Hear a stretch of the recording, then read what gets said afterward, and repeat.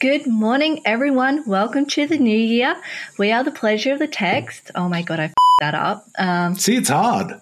Yeah, okay. Good morning, everyone, and welcome to the pleasure of, good morning, everyone, and welcome to the, what was that? Sorry.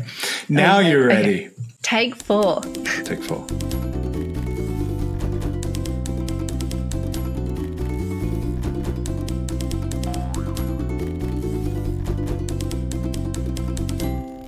Good morning, everyone, and welcome to the Pleasure of the Text podcast, a shared imaginative space where readers and writers make meaning together. We're your hosts, Shannon and Gareth.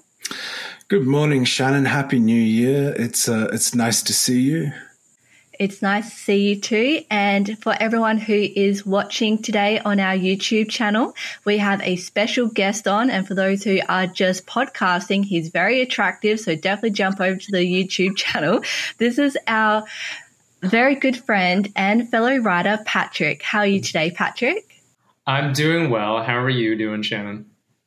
Really good. I just want people to know that you are actually my housemate and you are downstairs and I'm upstairs where I belong. And today what are we talking about? We're talking about today, because this is our first podcast for the year, we wanted to kind of kick it off with reading goals, writing goals, and what you can do to achieve those resolutions for the year. And so we wanted to bring Patrick along today because we've got 3 different writers in 3 very different situations. I have a full-time job. The government would collapse without me, is how I like to think it going. Patrick has a lot of more freedom than I do. And Gareth, did you want to talk about your situation? Yeah, okay, yeah. Although I feel like we jumped off Patrick really fast there. Patrick has more freedom than you do. You're the most important, Gareth. Well, obviously that's why I'm coming in last. But Patrick, you've just finished the first draft of a novel, haven't you? Yes, yeah. It was quite the endeavor, holy moly. I think it was something that took me the better part of, I want to say 3 years. Because at that moment I was working full-time, but as a casual employee. So I think I was doing 33 hours a week and then trying to write outside of that on my days off.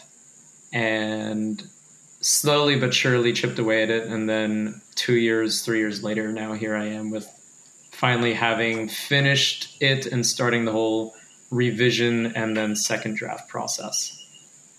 Yeah, right. And what is your work situation, Patrick? I mean, I hear a foreign accent, so obviously, as an Australian, I'm worried about what's the job situation here. Are you part time? Are you casual? Not working right now. Between jobs, excellent. Refugee status. So I think I would definitely. Well, it's definitely unemployed, but. No buts. And I had planned to take off quite a bit of time so that I could actually focus on writings and really allowing myself the time to invest into that thing that I'd been wanting to invest into, which was having those hours and days and months to write. And this was something that I wanted to do like pre-COVID. And I had planned to do it around that time that COVID started, and then COVID began. So it kind of took a back burner where instead of me being able to focus on what I wanted to be working on, it was stressing out about all that stuff that was very easy to stress out about during COVID. And so now I think after feeling settled, after having a couple of big changes in my life happen, I told myself, all right, well, now's the perfect time to do it. And let's give myself that kind of thing that I'd always been wanting to have. And so now here I am, unemployed and writing as much as I want to and can. You mentioned that you wrote a manuscript or your first draft in 3 years, but I'm pretty sure in between that you also wrote a whole draft for another novel, and that only took you how long? Okay. So that one. So what did I do? I wrote a first draft for another novel, and I think that took me.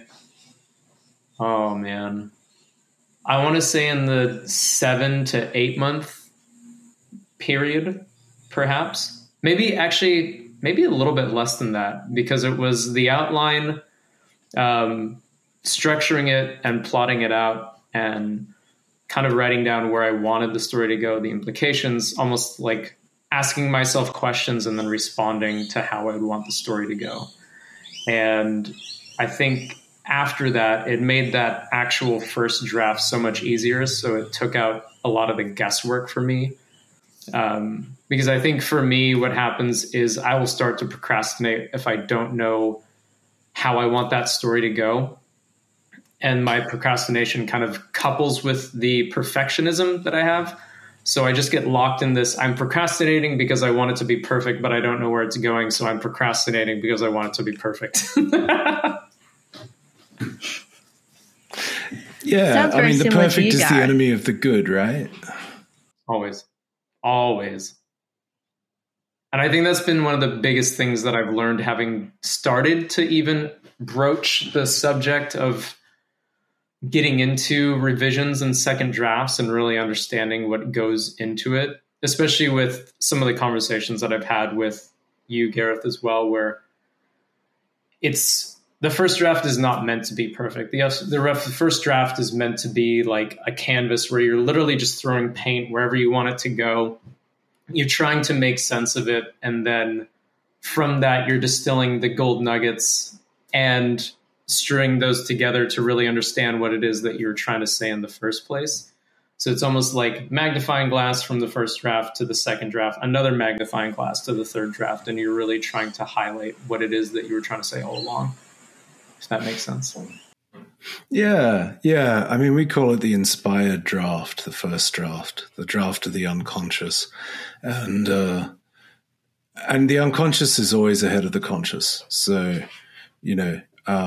whatever you imagine you're doing, your unconscious knows better. It's not telling you what's going on. And then at the end of your first draft, you get to read the book and go, oh, this is not what I had in mind at all. And work through it and try and bring your conscious mind up to speed, which is a really fun process. It is a very interesting process, because I don't think I've gotten to a point before where I've had to do this kind of thing. And I think that always couples in apprehension for me, especially just because it's something that I've never engaged with. So 1, I don't know if I'm doing it right. And then 2, I think I've always had something about not doing something correctly the first time around. And that's been one of the biggest things for me in this process, where it's just let go of it.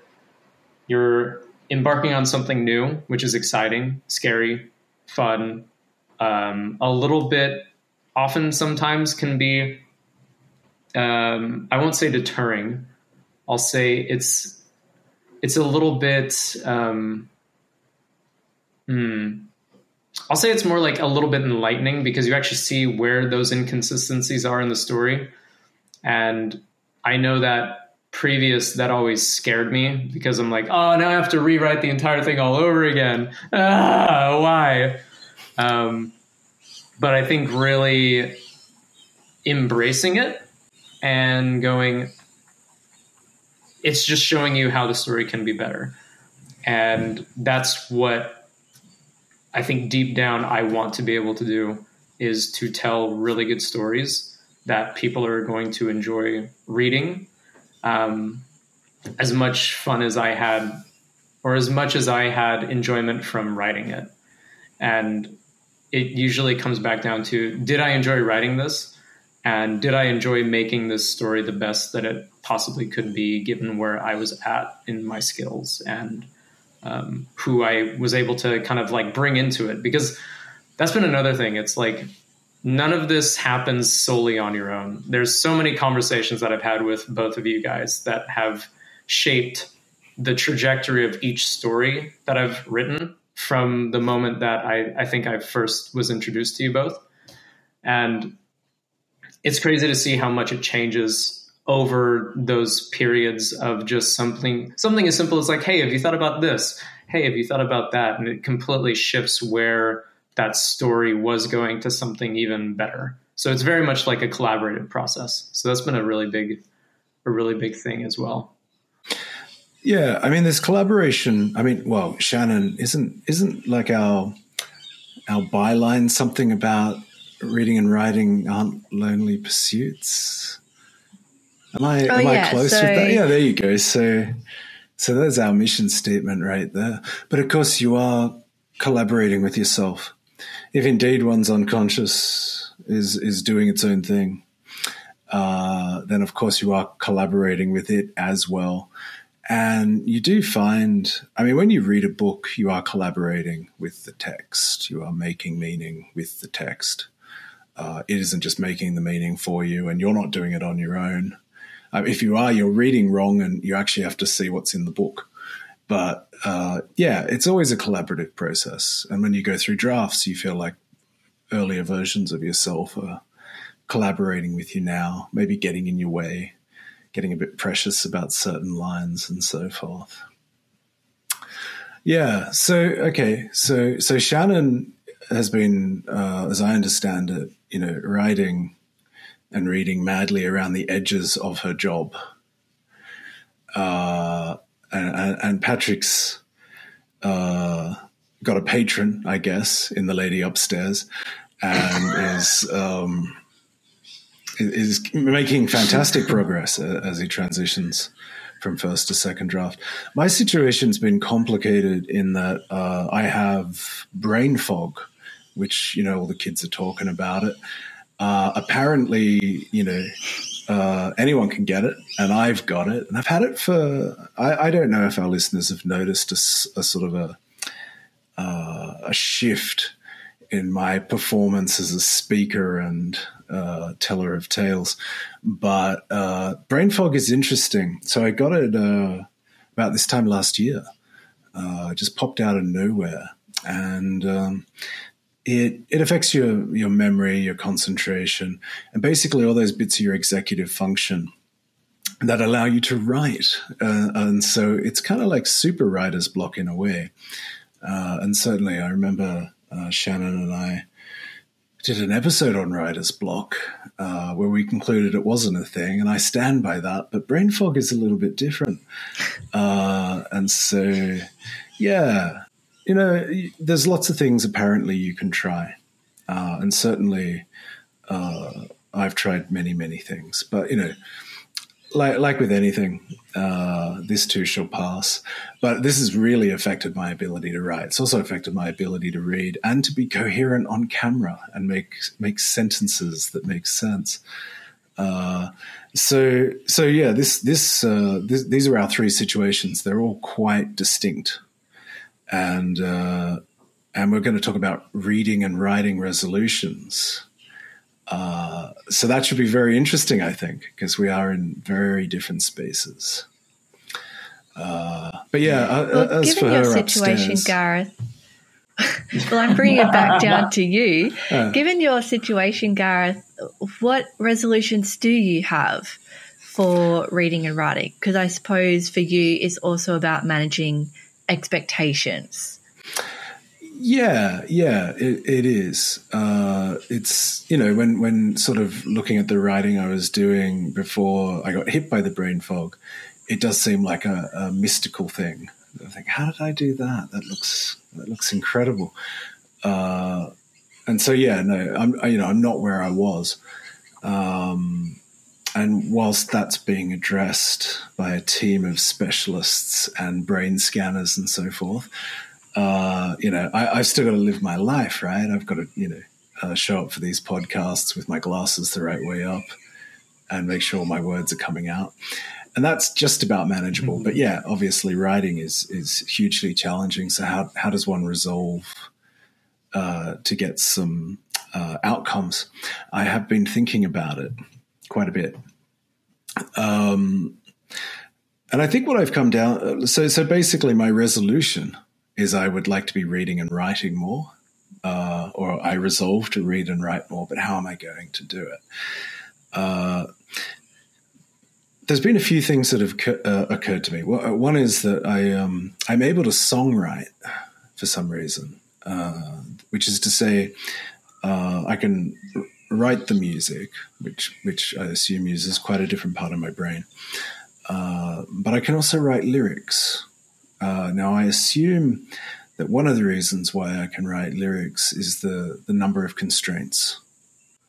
You have metrical constraints, and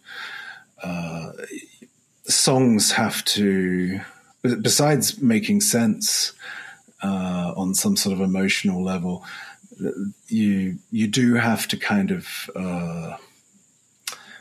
I suppose, tailor songs to who you imagine the audience might be across, creating a consistent body of work, which, I'm an album person. I'm old enough to be an album person. Don't really understand singles.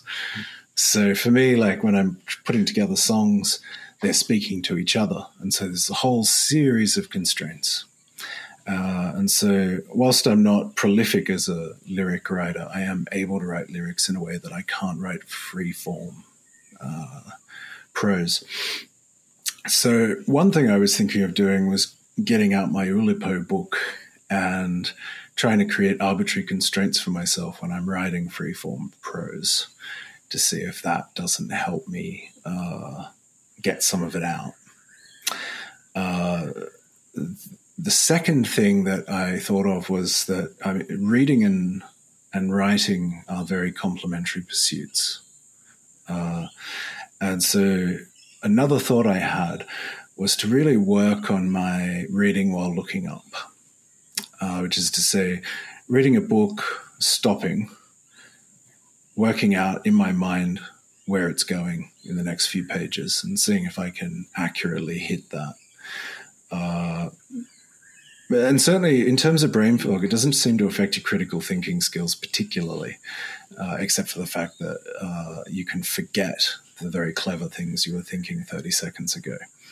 But nevertheless, with a pen and paper, I was going to do a bit of reading while looking up. Reading while looking up is very close to what you're doing when you're writing. There's a little bit less agency in it because you're not going, where am I going next? You're saying, where is this going next? But can you clarify what reading while looking up is?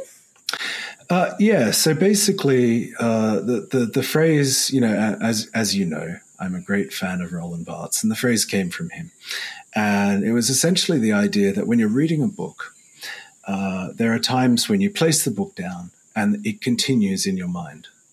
You're inspired by it. There's a whole play of lexical information and signifiers and thematic things and symbolism. And essentially you find yourself being carried along the wave of the book, even when you've stepped out of it. And if you do this consciously, if you start really immersing yourself in what you're reading and looking at its symbolic structure or its semantic structure or its framework of references and so forth, you can find that you can begin to predict quite accurately where stories are going.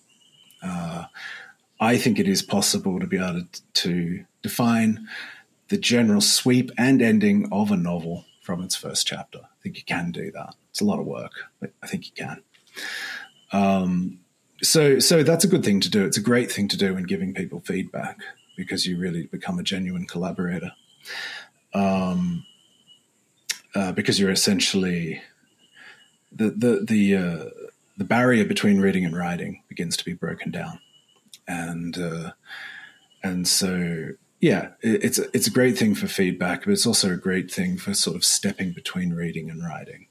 We do it. We all do it all the time. I think people generally aren't aware of it, but you are reading predictively At least some of the time. We make meaning, we piece things together, those things begin to form a structure. So doing a bit of that, I was thinking might be quite helpful to me. So in essentially, what I'm suggesting is I'll be reading a short story, and then I'll try writing the ending of it and see how close I get. So basically, I guess trying to increase, because the way the brain works is fascinating. I downloaded some really interesting peer-reviewed neurological studies, but I kept forgetting what they said. So I've thrown those out. But the general gist is that, reading and writing are not innate things. They're not like our speech centers. We don't communicate innately through reading and writing. They're sort of a different part of our brain that we activate. But I guess the matrix of all these different things, like, for example, reading aloud and hearing something and how you interpret that when you're also reading it. It's interesting when you work with those things, you see there's crossover and there are disconnects. So what I'm hoping to do is build a bridge between my reading and writing brain, because I'm far more capable of reading than I am of writing. So I thought that would be an interesting thing to do. And the final thing I came up with, number 3, folks. So if you've got brain fog, you'll have already forgotten the first 2 things I've said. I know I have. But the final one is handwriting. Handwriting is an interesting thing. Again, it uses a different part of our brain, sort of a part of our brain that deals with symbol recognition, which is obviously a very visual thing. And there's a far more cogent argument behind this, but again, it's lost. But the essential idea is that when we type and when we look at printed text, we are engaging with it in a different way to when we read handwritten text and when we write handwritten text. So, and that bit of our brain is a little bit more innate than with the printed word. So the hand-printed word is a winner.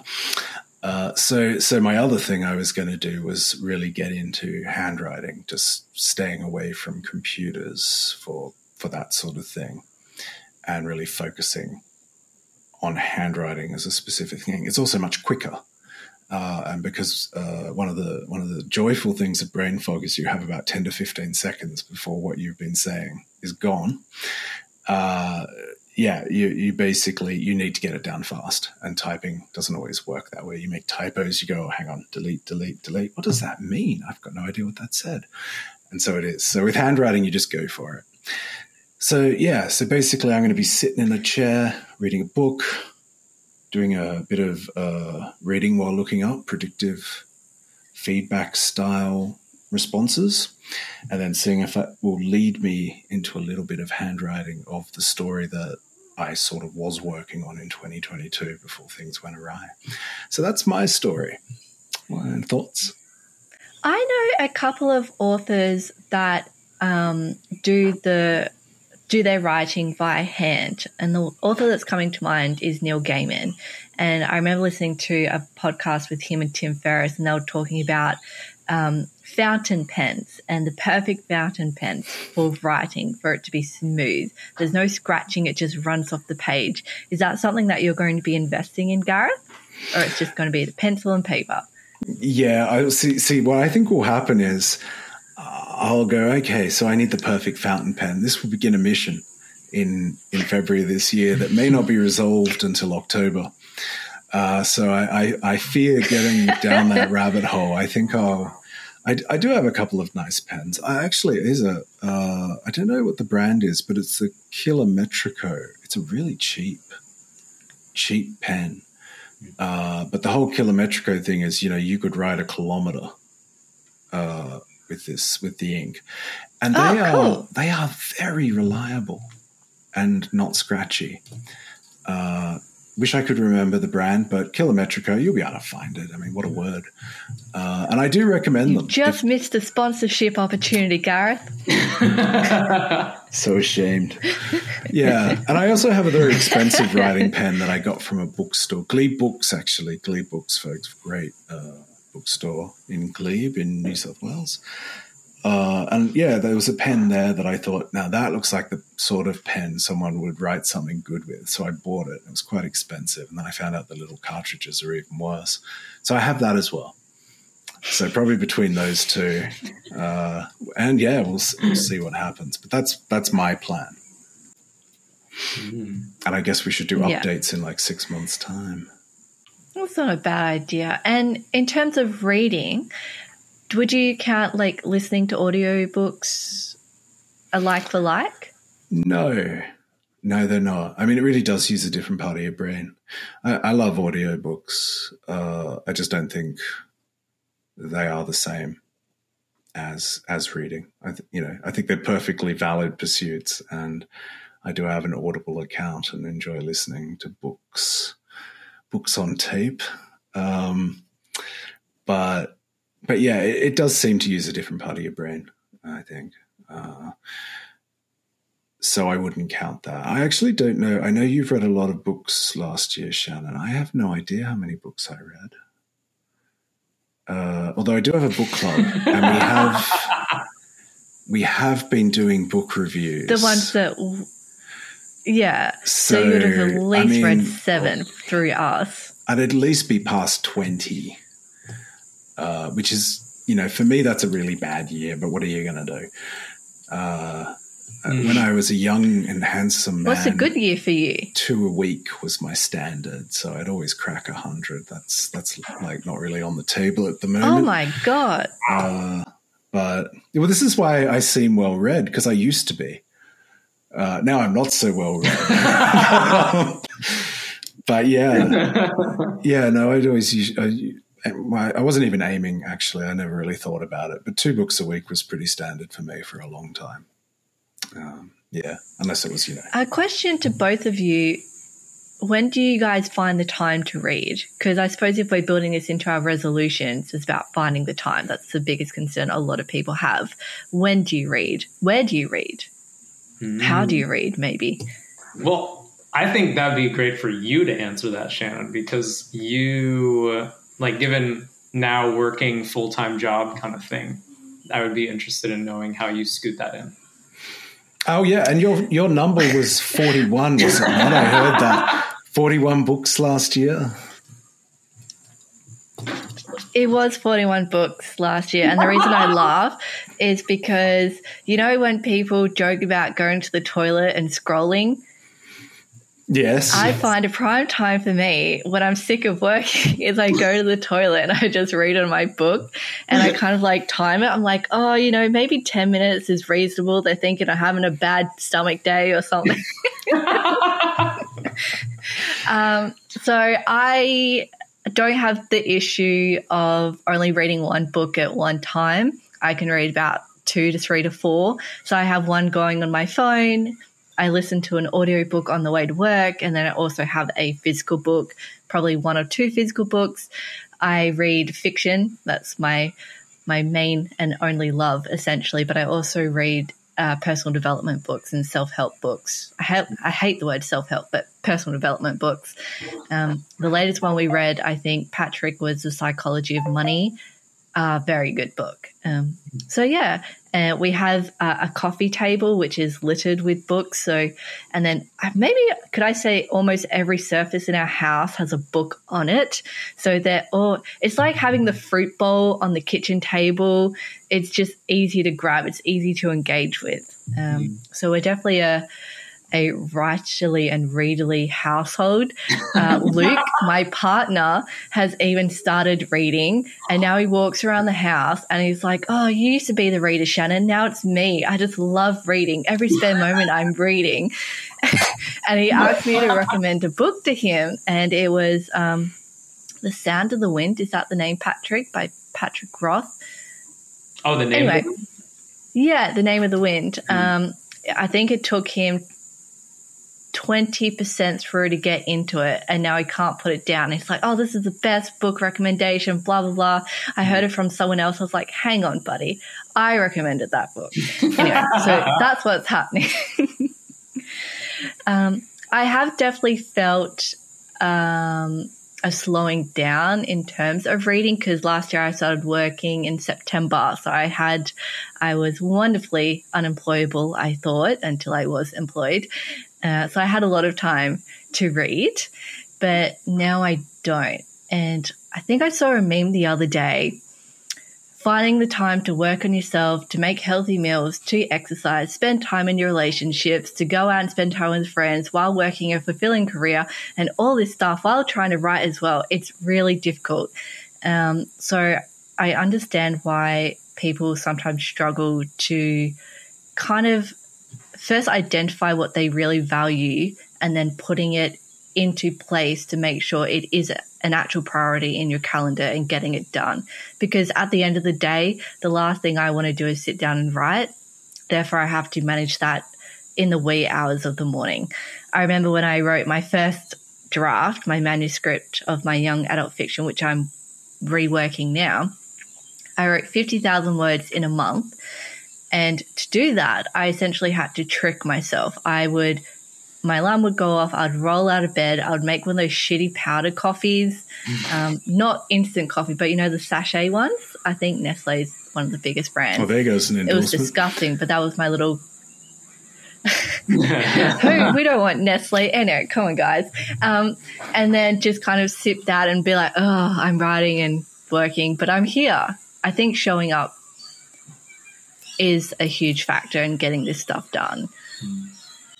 So what are your resolutions specifically, Shannon, for 2024? Well, I had so many resolutions last year which didn't come to fruition, but that's okay because I'm still young. I am in the middle of finishing off a short story collection which I will probably self-publish, and I want to get that done. And I want to submit some of those short stories to literary journals. I know the Australian Book Review has the Elizabeth Jolie short story competition coming up, and I think that's due end of April for everyone who is also thinking of submitting. They also accept international submissions, so go out there and just see how you go. And then I wanted to, Patrick and I, we started it, we're going to recommit to it. Every 2 weeks we were going to review, because we're kind of in a similar stages of our first draft, second draft processes. We were going to do a draft with a synopsis and give feedback, and then continue that for each chapter for every fortnight of the year. And then essentially, if it all goes well, by the end of the year, you should have a more tidy draft ready to give to our book group, our writing group, and so we can do like an actual structural edit. So that are my goals. That sounds good. I particularly like the specificity of the fortnightly synopsis and completed chapter draft. What about so 41 books? It's impressive in some circles. Others might say, you could be doing more. Are you gonna try and get to 50, 52 perhaps, one a week? Any kind of resolutions around reading, or the types of things you read, perhaps? Any recommendations I get from you in terms of books that will help my writing always go to the top of the list, because that's part of me developing my skill set. I find because there is I want to say a small barrier, but the barrier between reading and writing is so small. I want to make sure that I'm reading good quality books that will help me with my writing. You were saying the other day, Patrick, that what you read hugely influences the way you write. And I've seen that with my short stories. I wrote a short story where I was reading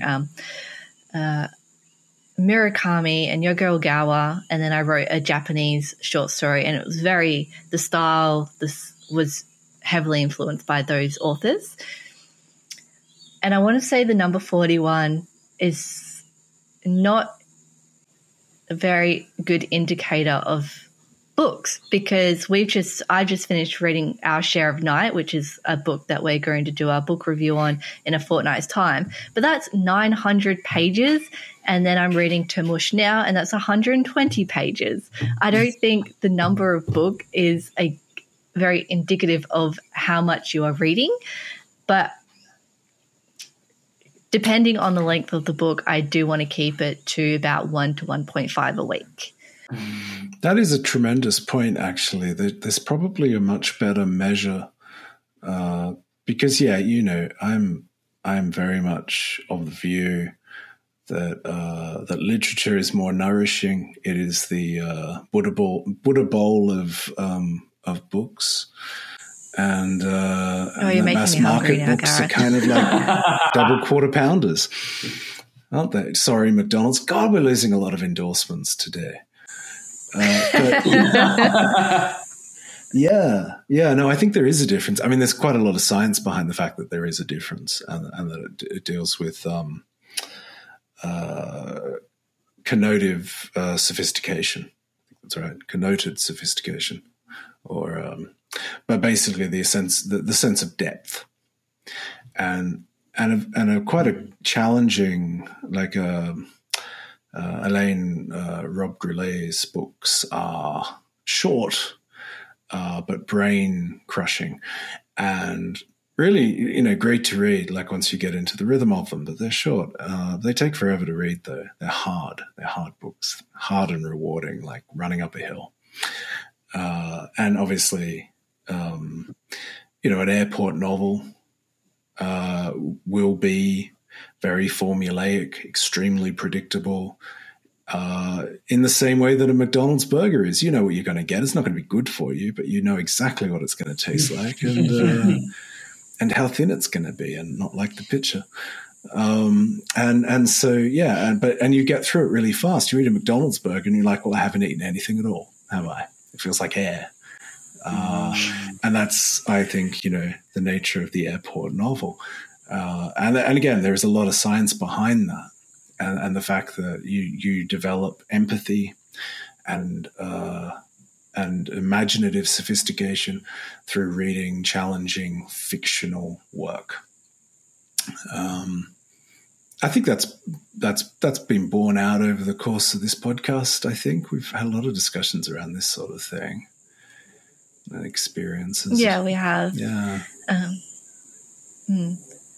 And one of the books I've already read this year, Sean, who's also been on the podcast, we called up on Wednesday night, and we geeked out about it. That was also a really fat book, about 900 words, but she blitzed through it in a weekend. I blitzed through it in maybe 5 days while traveling in Tasmania. It was another one of those, I need to go to the toilet. I ducked off to the toilet for my 10-minute poop. Not really. But that was really quick to read. Very different to Our Share of Night and of some of the other books that I've engaged with. And I think personal development books, unless you're doing the exercises, they can take a bit longer as well. Or if you're not, you can just go through, I already know all this stuff, but my life's still the same. Depends on how much you engage with those. And I mean, I've talked about my resolutions, both writing and reading. What about yours, Patrick? Because I know we kind of missed you in that conversation. My resolutions. I've always had a hard time with resolutions because it definitely ties into my perfectionism, where I will get very easily deterred if I do not fully meet those things. And I think at the start of any new year, I don't know if it's just like an American thing, but New Year's resolutions are huge. And it's like, I'm going to do this, I'm going to do that. It's a new year. It's a new me. I'm going to do all these things. And then you get to like month 2 and you've maybe checked half of that first box that you've intended, while you have this gigantic list of just 20 to 40 different things that you're trying to change. So I think if anything, I've kind of curtailed the way that I use goals, where I will ideally set it as a target to aim for, not necessarily something that I need to strike with an arrow. But I'm doing my best to kind of move towards that in a digestible way. And I'm setting a smaller number of those things. But in that process, I feel like I'm able to tackle more of them, if that makes sense. So it's not necessarily like kind of like what you're saying. It's not necessarily the amount that I'm going for. It's the fine tuning of what is it that I'm really trying to focus and hone in on, and what is it that I really want to see change. And also, I think the biggest thing that I've had to realize is making those changes takes a substantial amount of time, more so than I think we realize. But I don't see that as a reason to not go for those goals that I have. If anything, I use it as a way to kind of manage that perfectionism, where it's like, this should change now. I should be doing this right now. Why am I not doing this? Why is this not where I want it to be in terms of reading, writing, fitness, any of it really? And I think I use that as a barometer, because it's really easy to get lost in that fantasy of, I should be here. Why am I not there? But then if you're focused on that, you've missed all this progress that you've made up until that point. So even if you get halfway through, I'm going to try and write a book in this year, and you want it to be 60,000 words, but you only get to like 35,000 words that year, or just as an example. I think it's really easy to say I didn't get 60,000 words, when the reality is that person wrote 35,000 words, and that's more than writing 0. So I think it always starts as like a little raindrop that then starts to kind of chip away at that landslide, so to speak. Yeah, and also there's a question of richness. I think that is a fantastic point. Sorry, Shannon, what did you say? Basically the same as you, Gareth. I was saying I liked your analogy, Patrick, where you talked about the arrow hitting the bullseye essentially. But if your arrow is going in that direction, so your aim was 60,000 words for a full novel, but you're halfway through a novel. I think we shouldn't get caught up in the arbitrariness of a deadline. I mean, deadlines are good depending on who you are, but if it is helping you get on the right track, that on the right road for you to get where you want to go, essentially, that's perfect. That's what you want. Yeah, I agree. I mean, it is a question of richness, much like with the reading goals. You can knock off a heck of a lot of books, but what did you get out of them? And were they a rich experience? Was there? And certainly, I mean, there's a really key point too, which is that, I read a lot of academic writing just as a matter of course, and because I've done it for a long time. That is not difficult stuff to read. It can be full of jargon and occasionally difficult ideas, but they all sit on the layer of denoted meaning. So knocking off an academic article is like knocking off an airport novel. So I feel that's really important, or a chapter of an airport novel. I think it's really important to make that point, because it's not a question of whether something is highbrow or tremendously clever or anything like that. Within fiction, what you want is an emotionally enriching experience. I think that would be true for anyone reading anything that's fictive. They want to be sort of moved in various ways. And in that area, I do think literature often wins out because it relies very heavily on connotation, and connotation is where we find our emotional selves. So when working out a reading goal or a writing goal, I think you want to aim for maximum richness. People talk about mindfulness and being present, or, we could go back to sucking the marrow out of life. Or we could say planning's for the poor. We could say lots of things, couldn't we? I could just run these off all day. When Gareth plans, God laughs. So I think planning's like not always a very helpful thing to do, and it possibly obscures what is actually important in terms of a person's imaginative and emotional life, which is the degree of richness. So I don't know if there's like a Goodreads metric where you can say, I got this much richness out of my reading this year, and so that equals 4,000 books or something like that. But yeah, and it's the same with writing. I mean, you shoot the arrow straight up in the air and it will land where it lands, hopefully not, through your head. And then you can start to plot a trajectory after you've shot it in the air, and you get a sense of the wind and the time and the whole mechanics of that first creative movement. I think writing richness is a good point to make, because we know authors that can knock out a book from writing to editing to selling in under a year or 18 months. And then if you think about, if you are writing to a formula, that's really easy to do. You're like, cool, I have my introduction to the person's world. I have this, I have that, the writing courses that sell online for, I don't know how much.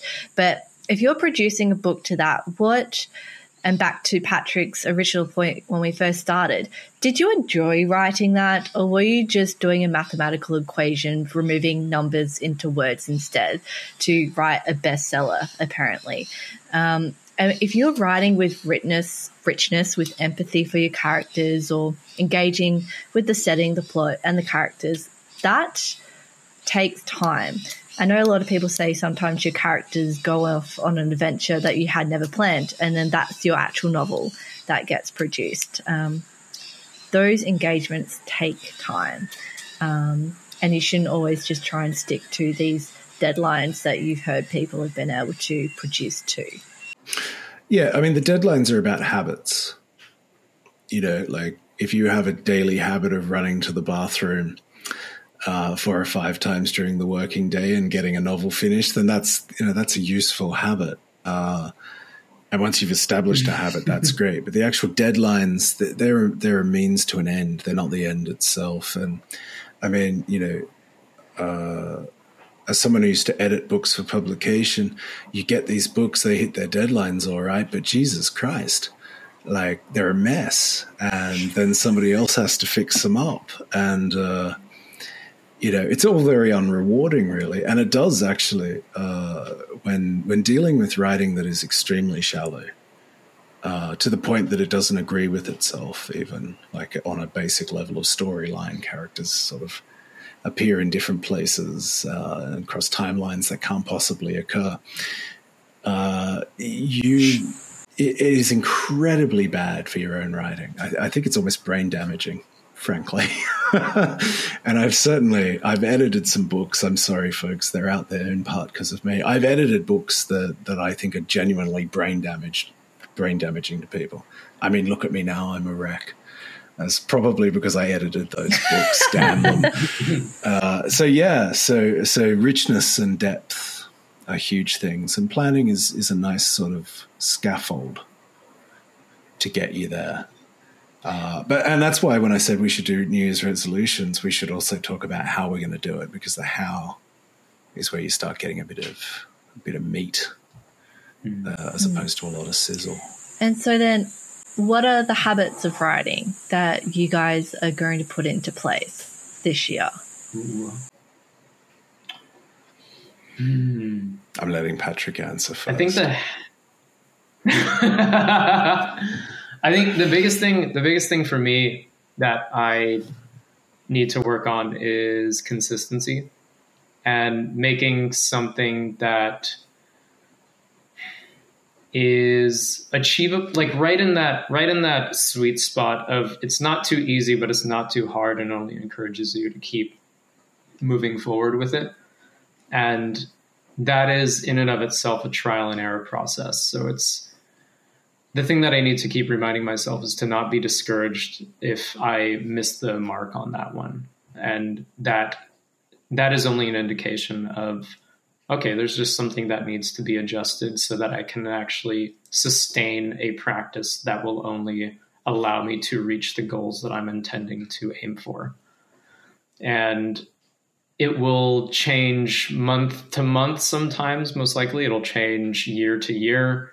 I've noticed even within stepping my toes into cultivating a practice or process that will work for me, even from this time last year, it's changed quite a bit from when I initially started kind of engaging in this process.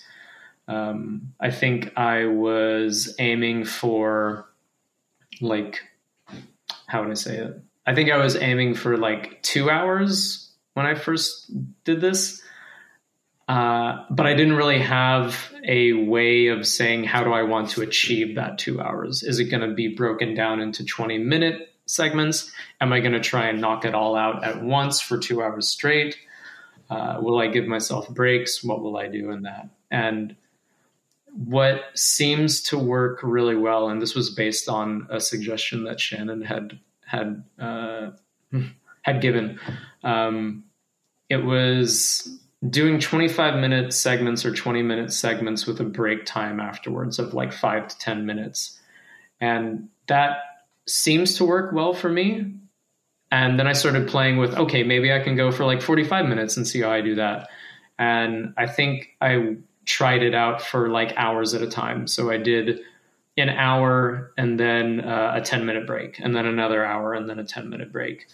And then from there, you can even play with building on for okay, maybe I'll do 2 hours and 20 minutes. Maybe I'll do 2 hours and 40 minutes after that and just see what works.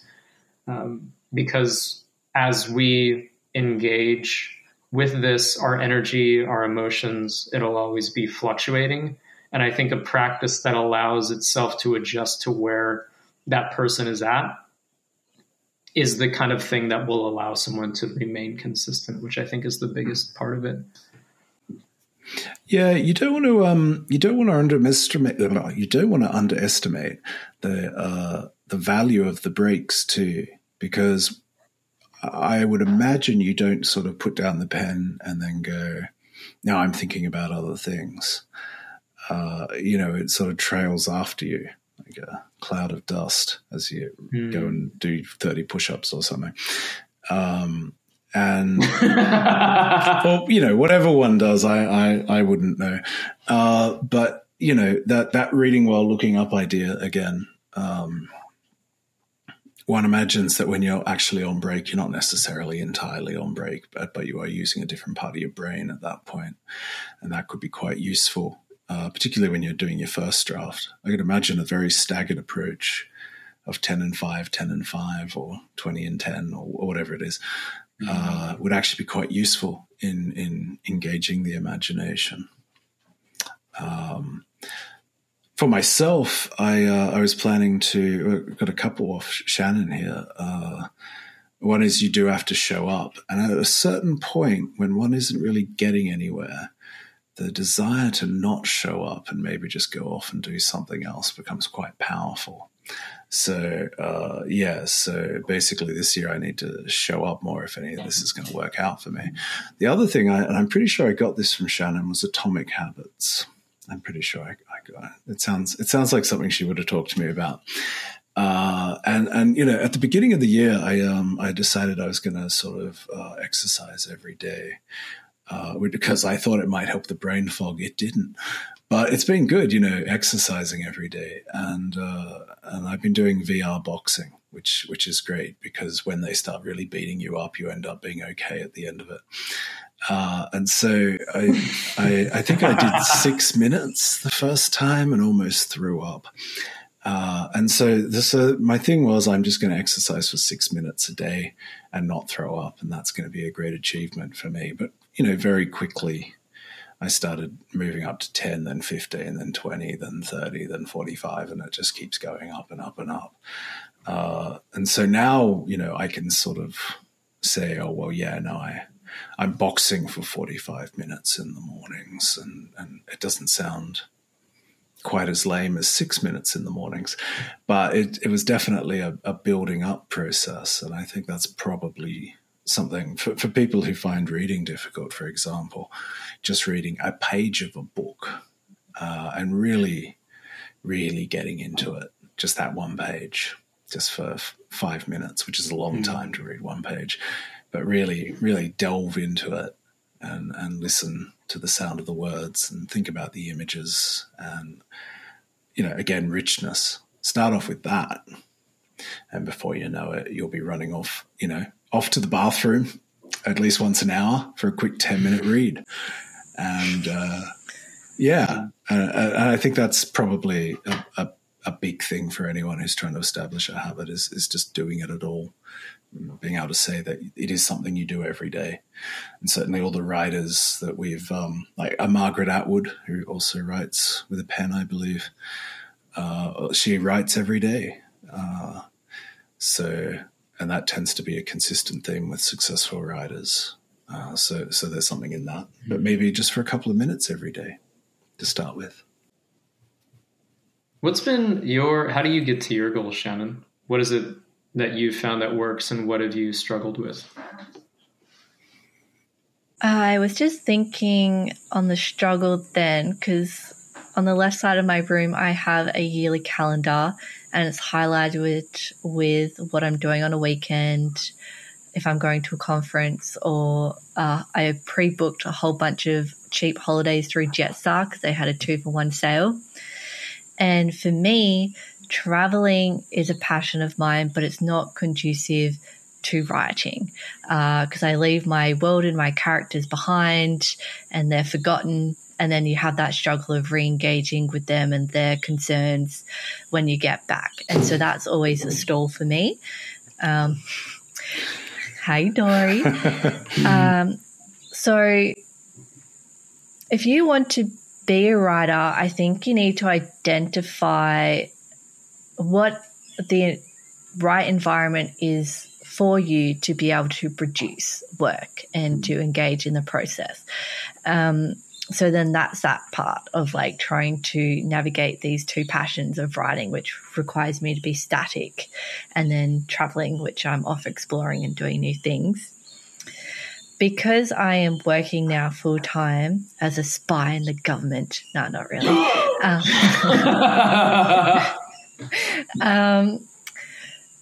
You have to fit everything that is your life in the bookends of your day, unfortunately. So that means cooking healthy meals, being with your partner, being with your friends, and writing. Like I said, so when I get home from work, it's the last thing I want to do, and I just want to shut down my brain or whinge about people at work or that type of stuff.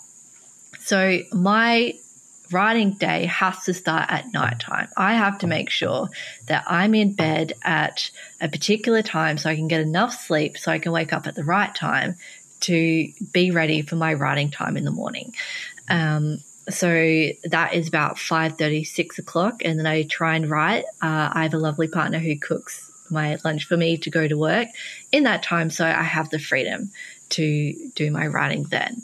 And that's the only time. And then on weekends, I built into my environment essentially is, and this is a clue from Atomic Habits, highly recommend the book, is accountability.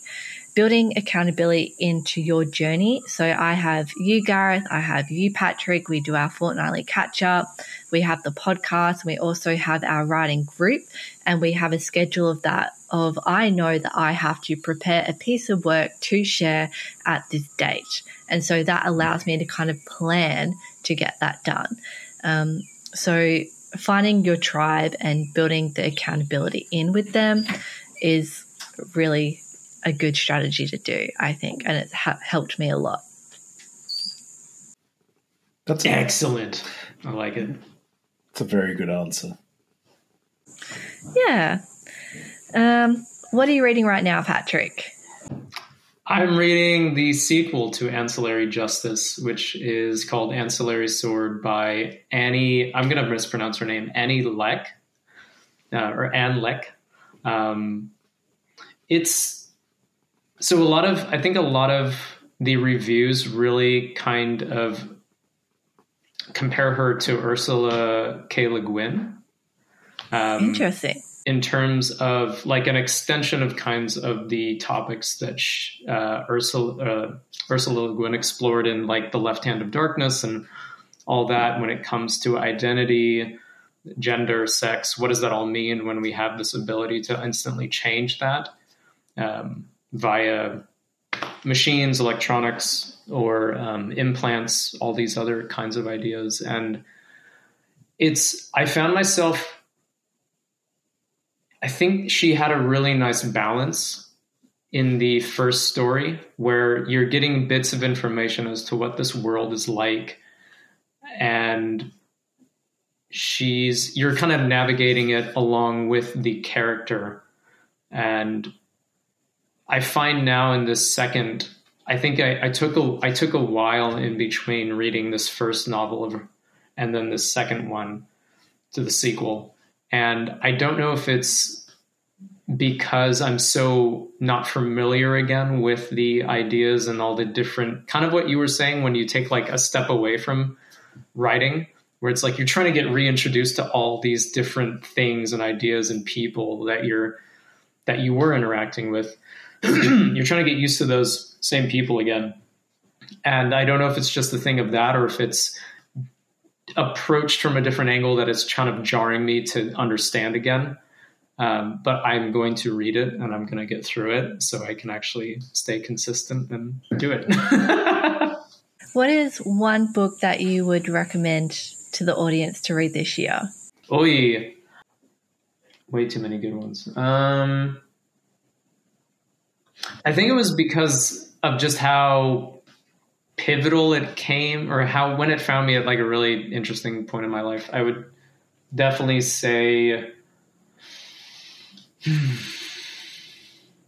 101 Essays That Will Change the Way You Think by Brianna Wiest. And you, Gareth? That's an interesting one. I think I would recommend people read Camus' The Stranger / The Outsider, but I would recommend they read all of the Penguin translations. I think there are 3. Because it is extremely interesting. And I would probably do it this way. And here's one for your atomic reading habit. I would suggest that people read 2 to 3 pages of each of the translations, one after the other, and look for the differences and the similarities as you go, and enjoy it as a caudal form of novel. How's that? It's a caudal form of novel. So we have 3 different streams of melody, or harmonizing with each other in different ways. I think people would really enjoy doing that. I know I would, and have. So that's what I would recommend. What about you, Shannon? What have you got? So we are going to be reviewing Our Share of Night by Mariana Enriquez on our next podcast. I'm not going to have any spoilers on that book, but I love her short stories, and I would recommend The Dangers of Smoking in Bed. And do you know the title of her other collection of short stories, Yeah, Gareth? it's Things We Lost in the Fire. Oh, yes, also very good. Yeah. So those would be my 2 recommendations. Beautiful, dark, very well written. I just love her style. Yeah, she's a really big deal, actually. I think so too. I find her writing is the one that I most want to mirror, as well as Yoko Ogawa's. They're quite different too in many ways. But yeah, no, I agree. You could do much, much, much worse than those 2 as inspirations. Yeah. I'm not going to disagree with that. You could definitely do a lot worse. I feel like we could really do some trash, because I've been traveling. I feel like we could do some anti plugs now. Just lose a few more endorsements while we're at it. Well, I know we're not ever going to be endorsed by Haruki Murakami. Oh, you guys should definitely check out that episode. It was a lot of fun. Yeah, he was really... It's only one person's opinion. Yeah, well, exactly. I have noticed actually on YouTube, people do spend a lot of time saying this is just a subjective thing. It's just my opinion. I'm going to go the other way this year. I'm saying that's not true. When I say something's rubbish, that becomes an objective fact. How about that? Comment below. See what you think about that. Yeah, I'll fight to the death on any hill at all. Don't care. Once it's been said, it's the truth. Never backing down. I love that meme. It's a picture of the planet Earth. You're the planet before your opinion, exact same photo, the planet after your opinion. That's so true. That's great. Yeah. Well, does anyone have anything to say before we wrap up today? Yes. Hopefully, you guys are lovely, and thank you for having me today. Well, hopefully we'll have you on here with us, Patrick, quite a few more times this year. So not quite a special guest, more like a recurring guest, which is possible. It sounds like a demotion, but it's a promotion, isn't it? You lose your specialness, but yeah. But you have been invited back, which is the main piece of information there. Well, thank you. Thank you. I'll do this. I'll see if I can get my screen to do the explosions again. Hold on. Oh, you missed it out, Gareth. We were doing stuff and our screen was making pictures at us. Oh, man. But it's not working. It's not happening. As soon as the camera starts rolling. Typical. Thank you so much for joining us today, Patrick. We really enjoyed your time. Thank you for the conversations. I think, and I really hope this was a good episode for everyone to kind of figure out their writing resolutions, their reading resolutions. And now that you've got 3 very different scenarios, treat it like a buffet. Take what you want and see what you can apply to your own situation. And we look forward to hearing from you in the future. And thank you so much from The Pleasure of the Text. We'll see you guys all later. Bye, everyone. Bye, everyone. Bye. Thank you.